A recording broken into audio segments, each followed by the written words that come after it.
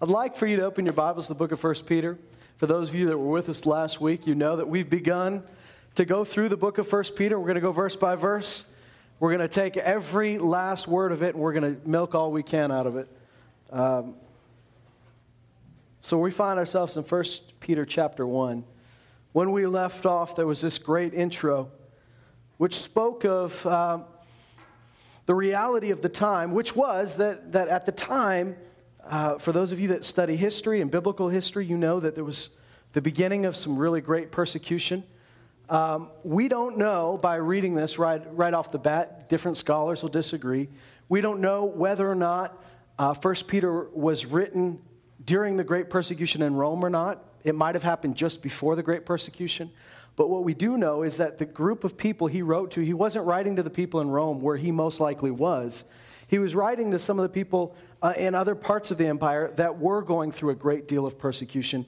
And he writes to them not in a, they're there, I know it's tough, but in a way that really encourages them and gives them some strength in this time. One of the things that he uses to encourage them is the knowledge that, first of all, this is no surprise to God. Second of all, the thing that saved them, the faith that God gave them is much more durable than they give it credit for. That they're not going to be destroyed. That in fact, he says, the faith that you have coming out of this will be stronger than the faith you had going into it. That the faith you have is worth more than gold. And even through this, it won't be destroyed. Peter learned that firsthand, as we talked about last week. He learned that firsthand as he went through a process where he had denied Jesus. And Jesus said to him before he even did it, I'm praying for you that your faith will not fail. He didn't say, Peter, I'm praying that someday you'll come back. He doesn't say, Peter, I'm praying that your willpower won't fail. He doesn't say, Peter, I'm praying for you that your friends won't fail. He says, Peter, I'm praying that your faith won't fail. Because in the end of the day, no matter what we're facing, it is our faith in God. It is Him who's going to deliver us. It is Him who's going to sustain us. And so what's being tested when you're being tested is your faith in your God. You see, if we were just testing your strength, we would have all failed, right? Is there anybody here that would pass the ultimate test by your strength alone? I mean, we wouldn't pass the test that he's talking about here. We wouldn't pass even a minor test. But what's being tested is not our strength. What's being tested is not our willpower. What's being tested is not even our heart, but what's being tested is our faith. And I tell you, when it's genuine, it lasts. And thank God for that. You don't need to question that. God is able. As we say, God is able. And so if God is able and we can believe in God, then there's nothing that's impossible and there's nothing that can tear us away from Him. There's nothing that could tear us away from what He has for us. So in 1 Peter chapter 1, we're going to pick up where we left off. I'm going to do this right now so you guys don't get distracted by the whole service. 1 Peter 1. And let's pick up, we left off with verse 9, but let's just read 8 and 9 to add context to what we're going to read in verse 10. It says, though you have not seen Him, that being Jesus, you love Him. Though you do not see Him now, but believe in Him, you greatly rejoice with joy inexpressible and full of glory, obtaining as the outcome of your faith the salvation of your souls. As to this salvation, the prophets who prophesied of the grace that would come to you made careful searches and inquiries, seeking to know what person or time the Spirit of Christ within them was indicating as He predicted the sufferings of Christ and the glories to follow. It was revealed to them they were not serving themselves, but you, in these things which have now been announced to you through those who preach the gospel to you by the Holy Spirit sent from heaven, things into which angels long to look. Now, isn't that an amazing thought? That, some of our heroes, and I know most of the Christians I've talked to, including myself, when I talk to myself, is we all have this list of people we want to talk to in heaven. Now, in reality, I think we'll be so in awe of Jesus, we might forget our list at the door. But we all got this list of people we want to talk to and heroes of the faith. And if you're anything like me, there's people you greatly look up to, and you say, man, I admire that. I admire their integrity. I admire the fact that they stuck with it. I admire their great faith. I don't know if I could have done what Ezekiel did. I don't know if I could have done what Isaiah and Jeremiah did. I mean, to be like Elijah. I know that the same spirit that moved on Elijah when he prophesied now dwells in me. So I know through Christ I can do anything. But I greatly look up to these guys. But here's the deal. When they prophesied, now some of them prophesied more about the Messiah than others, but when they prophesied about the future, and they prophesied about Jesus, and they prophesied about salvation and the redemption of mankind, don't you know they wished they knew who they were talking about? They wished it could have been in their time. In fact, some of them thought maybe it could be. And so it says here that they made careful searches and inquiries. They were just, desperate to find out, who am I talking about? Now, I don't believe that a prophet, most of the time at least, and I know that there's exceptions to this, but I don't believe most of the time a prophet just goes into a trance and doesn't remember what they said. You know, the book of 1 Corinthians says the spirit of the prophet is subject to the prophet. So most of the time when one prophesies, you know what you're doing. You may not remember everything, but you know what you're doing. Nevertheless, can you imagine being somebody like Isaiah and just rattling off all this stuff about a Messiah? And then when you stop thinking, what in the world am I talking about? What did I just say? I mean, who is this guy that we're talking about? Can you imagine being a man like Daniel who had, not only prophetic words for his generation, not even only prophetic words for the Messiah. He went all the way, and there's stuff in Daniel that we haven't even reached yet. There's stuff in the Psalms where David is writing, and I'm sure at the moment he thinks he's writing about himself, but at some point he begins to write about what Jesus would go through. Now, all these guys, they see what they spoke. They see what's written down, and they go, who is this? When is this going to happen? And I'm sure the careful searches and inquiries they were making was great time in prayer. I'm sure it was time looking at other prophecies, and yet it was revealed to them that they were doing this. Let's read what it says. It was revealed to them that they were not serving themselves, but you, in these things which now have been announced to you through those who preach the gospel to you by the Holy Spirit sent from heaven, things into which angels long to look. The salvation we're talking about here is the center, and it is the crux of all human history. It's wonderful when we look at the Bible and we realize we are part of one long story. It begins in Genesis, and it's still not over yet. You know, sometimes we look at the Old and the New Covenant and we say, well, it's good to know about the Old Testament because we learn about some of those people, but you know, this is us now. And thank God we are part of the New Covenant. I'm thanking God that I was born on this side of the cross. Everything has changed, I agree. And yet, we're not separate from them. You know, in Hebrews, it speaks of this long race that we're running, and I used to just think about my race. I used to think I want to finish my race and I want to finish it with joy. I want to finish it strong. But when you read Hebrews and it talks about this great race that those have run before us and those that will run after us, and it talks about the cloud of witnesses that are watching us, it makes it clear that the race we're running is not individual races. It's one long relay race. Because it goes on and it says, without us, their race isn't done. There are people in the Old Testament that ran their race and they ran it strong. There are people in the book of Acts that ran their race and they ran it strong. But without us, their race isn't done. We're part of the same story that God's weaving. We're part of the same mission that He's been playing out since the beginning of time.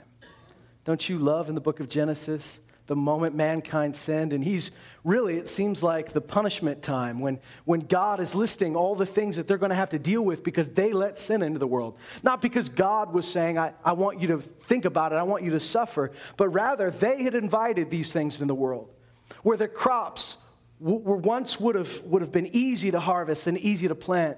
Now they were going to do it with the sweat of their brow, and thorns would spring up. Where once childbirth could be a purely joyous thing, now it was going to be in pain. But even in the midst of that, God turns His gaze towards the serpent and He says this. He says a few things. He says, first of all, you're going to eat dirt for the rest of your life. That's why it's not bad. I think there's a period of time where no Christians would buy a Dirt Devil vacuum cleaner, but It's a good reminder the devil has to eat dirt, isn't it? You know? It's not a bad thing. Make him eat dirt. But God says you're going to crawl on your belly for the rest of your life. But then he says this. He says, I will put enmity. I'm going to make you enemies with the seed of the woman. What a strange thing to say, because women do not have seed. But Jesus was born of a woman, supernaturally conceived by the Holy Spirit, virgin birth. He said that the seed, the descendants of this woman, will be enemies with you. And the seed of this woman will crush your head. You may bruise its heel, but it will crush your head. He will crush your head. What's so beautiful about that is from the moment they sinned, God revealed the plan of redemption for them. And as you read throughout the Old Testament, whether it's the law, the prophets, the Psalms, the books of history, you see that story being weaved continuously and faithfully. He says here that these prophets are serving us. Now, I want to ask you just rhetorically, how could they be serving us? How could these prophets be serving you? How are you served by those prophecies? That the people that Peter's writing to are just like, they're not in the year 2015, but they're like us in the sense that they didn't know Jesus as he walked the earth, because he says you haven't seen him, but you love him. These were people that got saved from the words of others who had seen Jesus. So like us, they're on this side of the cross. They're new covenant believers. They might feel a bit detached from that history. And he goes on and he tells them that these prophecies are serving them. There's a salvation for you. Now, I want you to notice that he's talking about two different moments in time. First, he does talk about the salvation that we've received right now. This salvation that we've already received, we have been radically, greatly saved. As the book of Hebrews says, how could we escape if we neglected so great a salvation? But then he begins to talk about a salvation to come. I know salvation can mean a lot of things. In this context, I'm sure they might have thought, on a very basic sense, salvation might just be you might rescue us from this persecution. But Peter's talking about something even much bigger than that, which was the ultimate completion of what God has begun, the ultimate redemption. It's fun to look in the Scripture, and the Bible tells us that we've been adopted. We've received the adoption as sons, and we're sons and daughters of the living God. And yet, it talks about the completion of our adoption is still ahead of us. There will be a day when you get to turn this old ratty body in for one that'll last. There is a day when all of the weariness of this world that you're forced to put up with because you're born into it will give way to immortality. And the Bible tells us that's the completion of our adoption. That's the fullness of our adoption. That's the completion of our salvation. So there's a salvation we've received. There's a salvation we're working out. And there's a salvation to come, which will be revealed at the coming of Jesus Christ. So I think a believer needs to have this connection where you say, I'm looking back and I'm seeing what God has done. I'm looking at right now and seeing what he's doing right now, and I'm looking ahead. Amen. And I haven't forgotten what he's about to do. Come on.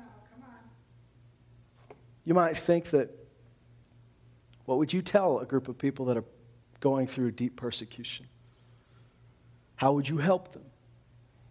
Peter does two things in this letter. He ties it back to Jesus. And he continues to tell them, keep your eyes on Jesus. He went through this. Jesus, watch what he did. He did this for you. There is nothing you're going through that he hasn't been through, and he's there right now. But he also ties them to the future, and he begins to show them, guys, this is real temporary. There is something coming that will make this seem like nothing. It's easy to get so wrapped up in the present, whether it's because we're comfortable in the present or we're traumatized in the present. It's easy to get stuck in the present. But men and women of faith will not only look backwards and see the faithfulness of God, but they'll look ahead. And they'll say, this is temporary, but God isn't done yet. Now he says this, and I'm picturing these men and women of prophecy that are desperate to find out who this Messiah is. And then it talks about angels longing to look into what we can see. You ever considered how lightly we take the Bible? How sometimes it's just another, now, I mean, for so long I might have said it's just another book on our shelf to some people, but now it might just be another app on your phone. And sometimes, and nothing wrong with having it on your phone, I'm not saying that, but sometimes we take it so lightly, the amount of access to information we have. We can get any sort of information we want, we can get it almost instantly. And so we've got no lack of good teaching. We've got no lack of good preaching and exposition on the Word of God. And it's a wonderful thing, but we could take it really lightly. I often think about how in the Old Testament, as the Israelites were wandering through the wilderness and they had the tabernacle, how only one guy once a year could go into the presence of God. I mean, I'm talking about the Holy of Holies, that intense, pure presence of God. One guy once a year got to go in there. And now how any of us now, because of the blood of Jesus, any one of us at any given time can go into the presence of God. Now, can you imagine having a conversation with those Israelites of the time as they talk about how they looked in and they tried to catch a peek? Not even of the Holy of Holies, but just the inner court. Just simply where even if they could see that. Imagine you telling them, you know what, I can go into the presence of God anytime. Can you imagine them saying, well, you must just spend all your time doing that. And you go, well, hockey is on now. Well, my work's really busy. And, you wouldn't believe the games we have now. I mean, what you didn't have was Xbox, and we have that now, and we've got our iPhones. And, it's so funny to think about how jealous they might have been of us. I don't want you to feel guilty today, but I want you to realize how much you've got. Do you realize you have all the Old Testament saints would be jealous of you? The angels are jealous of you. I always find it weird when people say, God just needed another angel in heaven. That's why he killed your 3-year-old. You say, well, first of all, no, God doesn't need another person. To him, time is like that, or time can be like that. So he's not just saying, I made a mistake creating you. I miss you. Come back. But then again, we're not going to become angels. You guys know that, right? We don't have to get demoted. You want to do that? You want to get knocked down a peg? Because the Bible tells us that angels, they don't have what we have. Jesus said, because the Pharisees tried to trip him, and they said, what's going to happen if you have a wife? She dies, you get remarried, you have another wife. Who are you going to be married to in heaven? Jesus says, well, you're not going to be married in heaven at all. We're going to be like the angels in that regard. But he doesn't say you'll become angels. Because the angels wish they had what you had.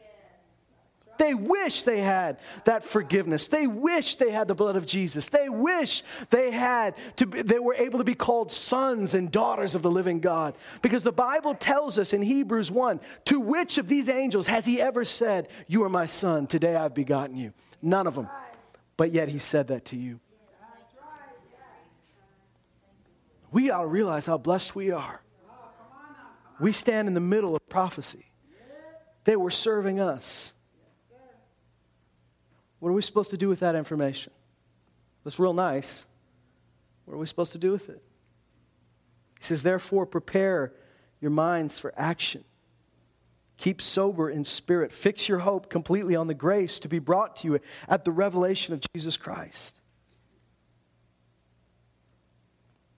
Just stop there for a minute and realize that he's not only reminding them of the prophecy that's been fulfilled in Jesus, but he's reminding them also of a prophecy that's going to be fulfilled. And as much as we look back and say, Jesus fulfilled all of those prophecies, we got to look ahead and say, he will fulfill all of those ones that haven't been fulfilled yet. So Peter reminds them of what Jesus has already fulfilled, but then he says, now, get your minds ready. Be sober in spirit. Be alert. Fix your hope completely on the grace to be brought to you at the revelation of Jesus Christ. What is he talking about? He's talking about that moment when Jesus is fully revealed in all his glory. How do we know that that's what he's talking about? Well, it's also written in the scripture that we don't yet see who we're going to look like, what we're going to look like. But it says that in a moment we will be changed. When we see him, we'll be like him, for we will see him as he is. There's a moment where we're going to meet Jesus. The Bible says we're going to meet him in the clouds. It's a great reunion because he comes to the clouds and we meet him there. It says the dead in Christ will rise. Scripture says in Paul's letter to the Thessalonians that those that are dead already, that have fallen asleep, will come back with Jesus. And then they'll go and they'll get their bodies. And I don't know how God does that, because I think most of their bodies have turned into other things. You know, most of their bodies don't look like bodies anymore. But God, the Bible says God is able to give them a body. And they come back and we go up and we all meet in the clouds. It says when we see him, we'll be changed. It's brilliant.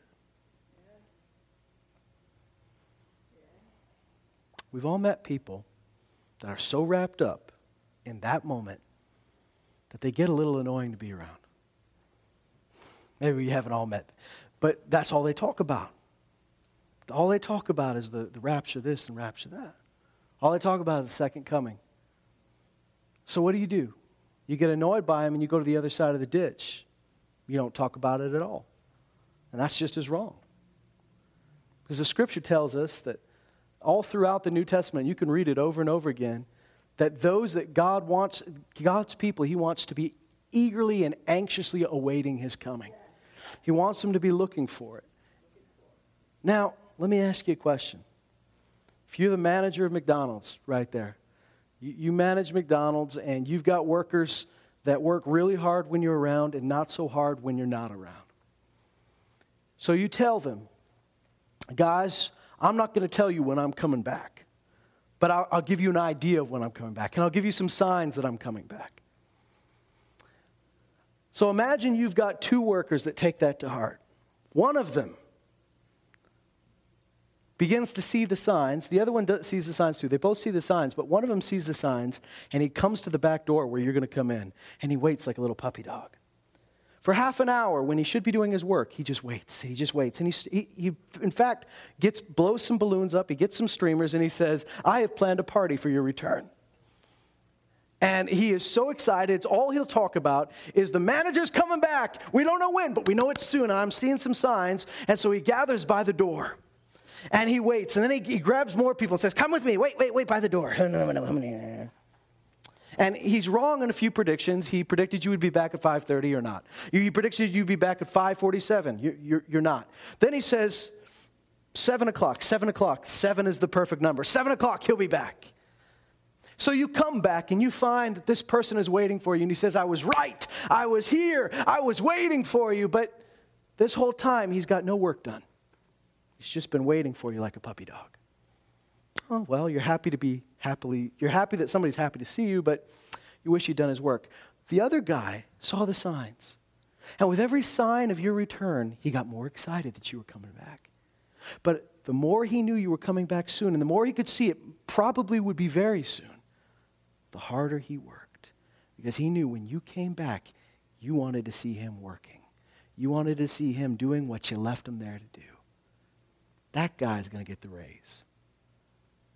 Ultimately, we should be expecting the return of Jesus Christ. We should be looking forward to it. We should be excited about it. We should be talking about it. But what do you do with that information? What do you do with it? Do we spend all our time trying to figure out, and by the way, I'm not talking about anybody in particular. I've just lived through the 80s, and the 80s were crazy about this stuff, guys. There was a book, 88 Reasons Why Jesus is Coming, 1988. And unless I missed it, he didn't come. So, we could all just spend all our time trying to figure out the exact moment, or we could say this: what did he leave us here to do? The more I get closer, the more people I want to get saved. The more I want to discover his plan and his will. The more I want to pray. The more I want to say I want to be in on his mission because I know he's coming back soon. Peter ties it to this. He says, prepare your minds for action. In the literal Greek, he says, gird up the loins of your mind. There were soldiers in certain parts of the world there that would have these long cloaks or, some sort of outer garment that if they're about to get ready for battle or they're going to run, or even a regular Joe Blow that's walking around has to get ready to run or get ready to fight, You'd tie up that garment. You'd gird it up so that you wouldn't trip over it. You wouldn't walk around all day with your garment girded up like that. You look like a weirdo, but you gird it up right at the moment that you're about to run. When you do, you're ready. He says you need to do that with your mind.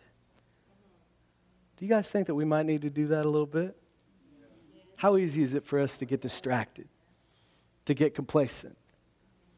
How many things are there to keep our attention and to get us all over the place? But he says, gird up your mind. Get serious about this because Jesus is coming. And don't worry about what you're going through because he says it is for a little while. There'll be an end to it. I love what Paul writes. He says, the night is almost gone. The day is almost here. Therefore, let us lay aside the deeds of darkness and let us put on the armor of light. All throughout the New Testament, you will find this. If you do a search and find every time that the apostles wrote of Jesus coming and reminding the people, be aware that Jesus is coming, it always tied into them living differently. Always did. The awareness and the excitement that Jesus was coming caused them to live different lives. And I believe that's what it'll do for us. But he says this, that this grace is going to be brought to you at the revelation of Jesus Christ. I want you to see something. First of all, let's just take a peek. I want you to eventually turn to Matthew chapter 13, but I just want to read something from the book of Daniel, just to give you a peek at some of what Peter was writing about the prophets just making careful searches and inquiries, being desperate to find out what in the world they were prophesying about.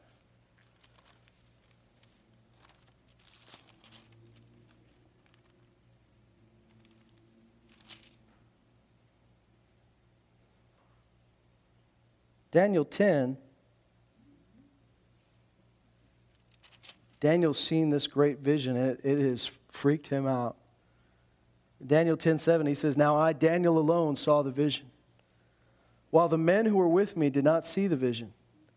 Nevertheless, a great dread fell on them, and they ran away to hide themselves. So I was alone, and I saw this great vision. Yet no strength was left in me, for my natural color turned to a deathly pallor, and I retained no strength. As I heard the sound of his words, and as soon as I heard the sound of his words, I fell into a deep sleep on my face, with my face to the ground. Then behold, a hand touched me, and he sent me trembling on my hands and knees. He said to me, O Daniel, man of high esteem, understand that the words that I'm about to tell you, and stand upright, for I have now been sent to you. And when he had spoken this word to me, I stood up trembling. Now, I just want to hold your place there, and I want to read you what happened before this, because before this, he says that he had made this careful inquiry. He had made the vision he saw freaked him out so much that he said he was sick for days, that he was exhausted for days. And you see now he's still exhausted by the vision he sees. And the angel goes and he says to him, don't be afraid, you have high esteem in heaven. And he says, understanding this and humbling yourself before God, your words were heard. I've come in response to your word. He goes on and he explains to him, and we won't go into all the meanings of the vision, but he goes on and he tells them something that stops him in his tracks. He gives him some explanations. He gives him some meaning to what he's seen, but Daniel still doesn't grasp all of it. And one of the things that the angel has said to him is, understand this, Daniel, this is for the end. There are some things I'm telling you right now that won't even be unlocked until the end. You see, when Daniel started praying, I don't want to mush all the visions that he had together, but there was a moment where he looked into the prophets of old, and he did the math. And he said, God told us we were going to be in this land for this period of time, and we're still here. And that time is about to come. So he went down to the river, and he put his face before God, and he began to pray. And then God gave him a vision of what was to come. See, he reached back into the word that God had spoken. And by reaching back and holding on to God's word and saying, I'm going to pray this out, I'm going to pray this through, God spoke to him and revealed stuff that wasn't even going to happen even in the lifetime of Jesus Christ. He revealed stuff about the Messiah, but then he went on and revealed things about the end times. And he says to Daniel, this is for the end. When Daniel went to prayer, all he wanted to know about was right now. But God gives him this great revelation about the end, and it messes with him. For days he can't eat. For days he's exhausted. He can't show up for work. And the angel speaks to him. This is not the first time he has this experience, not the last. Where an angel says, I've come for your words. God heard you the moment you started praying. And here's some explanation. But even Daniel didn't get the full explanation.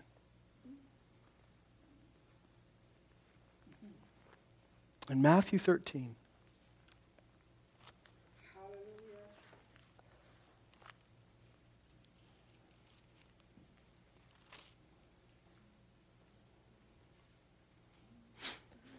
Jesus tells the parable of the sower that we know so well. In verse 10, the disciples came and said to him, why do you speak to them in parables? Jesus answered them, to you it has been granted to know the mysteries of the kingdom of heaven, but to them it has not been granted. For whoever has, to him more shall be given, and he will have an abundance. But whoever does not have, even what he has shall be taken away from him. Therefore I speak to them in parables, because while seeing they do not see, while hearing they do not hear, nor do they understand. In their case, the prophecy of Isaiah is being fulfilled, which says, you will keep on hearing, but will not understand. You will keep on seeing, but will not perceive. For the heart of this people has become dull. I want you to take note of the word become. That's a gradual process. It wasn't an instant thing, it was a gradual process. I wonder if you've thought about why he says to the disciples, it's been granted to you to know the mysteries. It's been granted to you to know why I'm saying what I'm saying. Why not the other people? Well, if you read this account in the other Gospels, you find out that those are the people that followed him up the mountain and asked the question. Everybody else stayed at the base of the mountain, wondering why Jesus just told them a farming story. And that's how he ended it. Seed falls on the road. It stays on the road until birds come and steal it. Seed falls on rocky soil, it only goes so far, dries up, goes away. Seed falls on thorny soil, gets choked up, dies, becomes unfruitful. Seed falls on good soil, it bears much fruit. Then he walked away. You can imagine being dragged to that meeting by your wife, because this Jesus is an amazing teacher. And you show up, and he's going to say something that's going to rock your world. I can't wait. I'm going to see some miracles. I'm going to hear a message. This better be a good message. He better tell some jokes. He better blow my mind, because you've been talking this guy up for a while. He gets up, and he tells a bunch of farmers that, if you throw seed on the road, it doesn't grow, and walks away. And the disciples follow him. And the book of Luke tells us that there's actually a large group of disciples, over 70 at least. I mean, there's a large group of them. We're not just talking about the 12 that heard this. There's a large crowd that's more than just spectators. They want to know something. And they follow him up, and they say, what were you talking about? Now, sometimes we think we're good Christians and we're good church people by just shutting up and saying, if I don't get it, I don't get it. I don't know. But I think that God's looking for people that will desire his word enough that if you don't get something, you'll ask. You might ask a person. You might seek the Lord. Either way, you're trusting the Holy Spirit to reveal it to you, and you won't settle down until you know what it is you're seeking. Jesus said, I don't throw. He said, don't cast pearls before swine, and don't give what's holy to dogs. And it's offensive to us that Jesus would call anybody a pig. He would never survive in today's political atmosphere, would he? He would have just, one thing like that on Twitter, he'd be done for. He says, don't give pearls to swine. Well, what in the world does he mean by that? All throughout the Gospels, Jesus talks about pearls being worth more than anything. These pearls of great price. And yet you and I know, if we went today and we went and found some hogs, we went and found some sows, and we threw them a pearl when they were expecting corn, they wouldn't say thank you. They would bite it probably, because you've seen pigs, they'll bite anything you give them.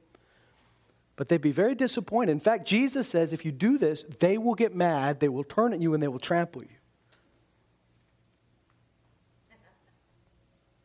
And I've been there, and you know what? If you preach long enough, you'll get there at some point.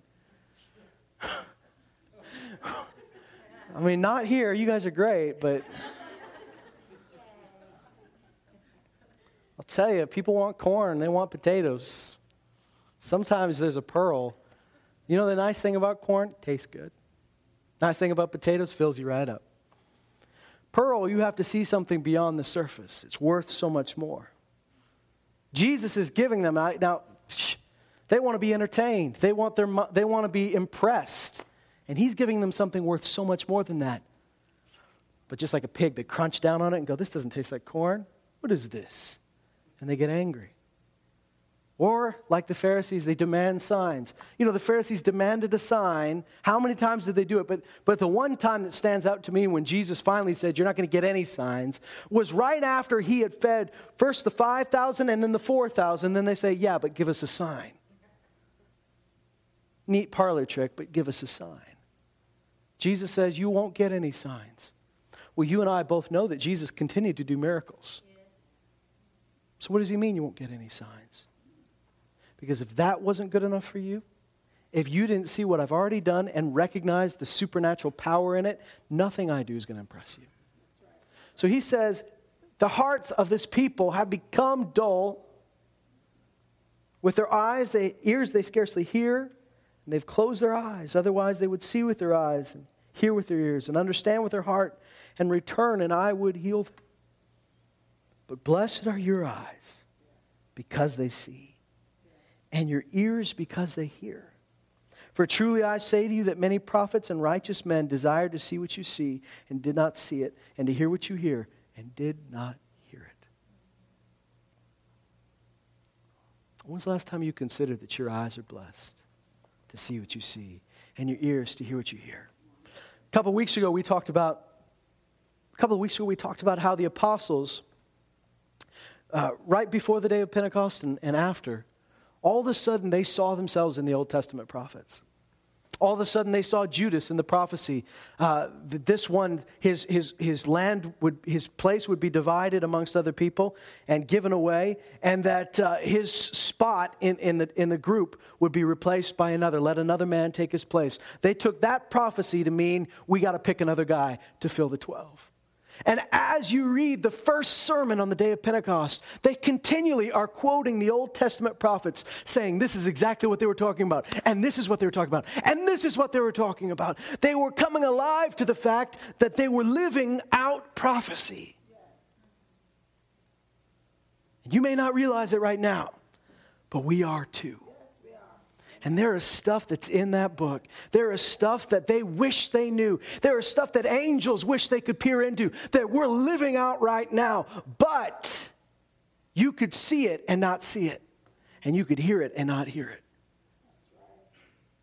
So that's exactly what happened as Jesus walked the earth. Prophecy was being fulfilled every day. How many hundreds of prophecies, some of you who have studied the issue, how many prophecies were fulfilled in Jesus Christ? There were so many prophecies from almost every prophet, every book in the Old Testament was fulfilled in Jesus, and he filled every last one. And yet, most of the people there, in fact, the people that knew the prophecies better than anybody else, didn't see it. I've told you about this before. We like to read this at Christmas, but I love in Luke, when Jesus is first brought to the temple, that baby boy. And, you know, we have baby dedications here. Baby dedications are wonderful when the kids are nice and behaved. But, you know, sometimes they cry. They're still wonderful. Even when they cry and they scream, they're babies, we love them. You think, if it was the law of Moses that the firstborn be dedicated to the Lord, and that's why Mary and Joseph took Jesus, how many people would take their babies to the temple to be dedicated? Probably a lot. And yet, for some reason, there's an old man there named Simeon who's been waiting at the temple for years, and God promised him, you won't die until you see my salvation. And it says he was righteous, devout, and looking for the consolation of Israel. And I've talked to you about this before, but I love those three words, righteous, devout, and looking. Because he was righteous, because he was devout, and because he was looking, he got to hold Jesus in his arms.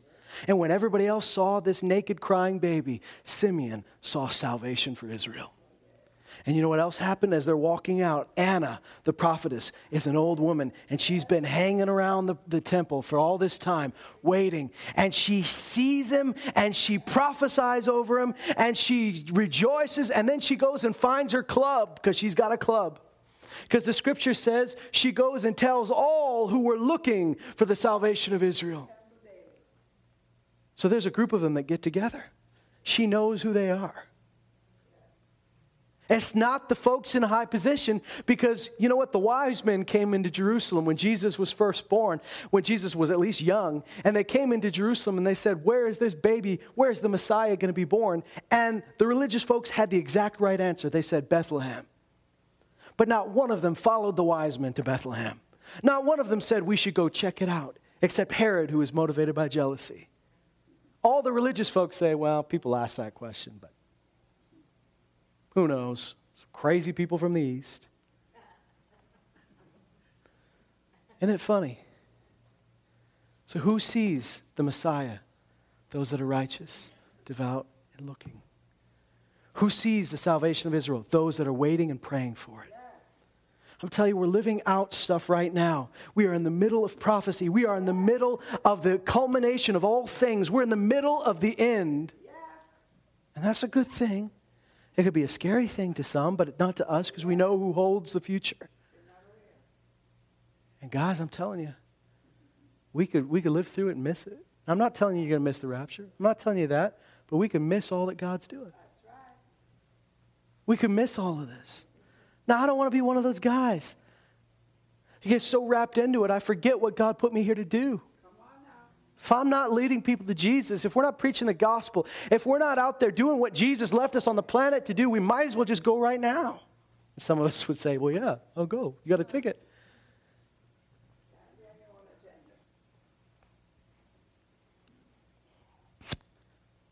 Here's the other thing.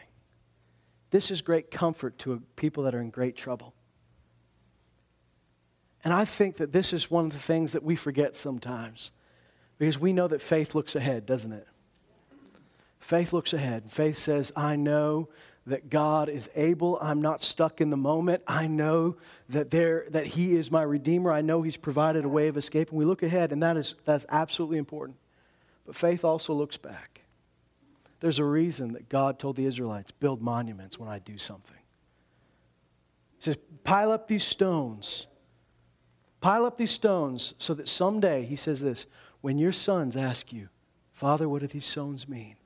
You might tell them what I did in this place. It's not a coincidence that God goes around introducing Himself as the God of Abraham, Isaac, and Jacob. Because He is a God of covenant.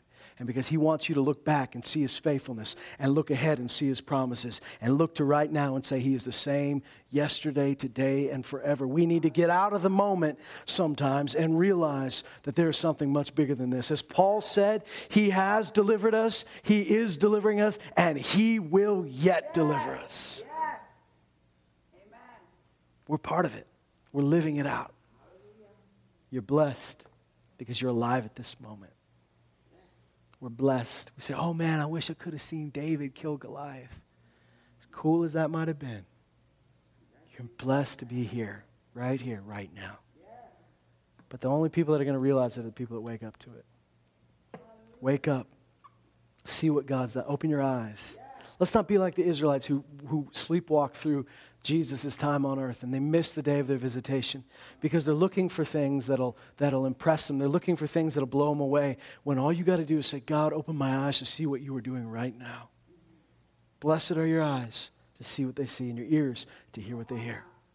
For prophets and kings have longed to see what you see. Lord, we thank you. Stand with me tonight.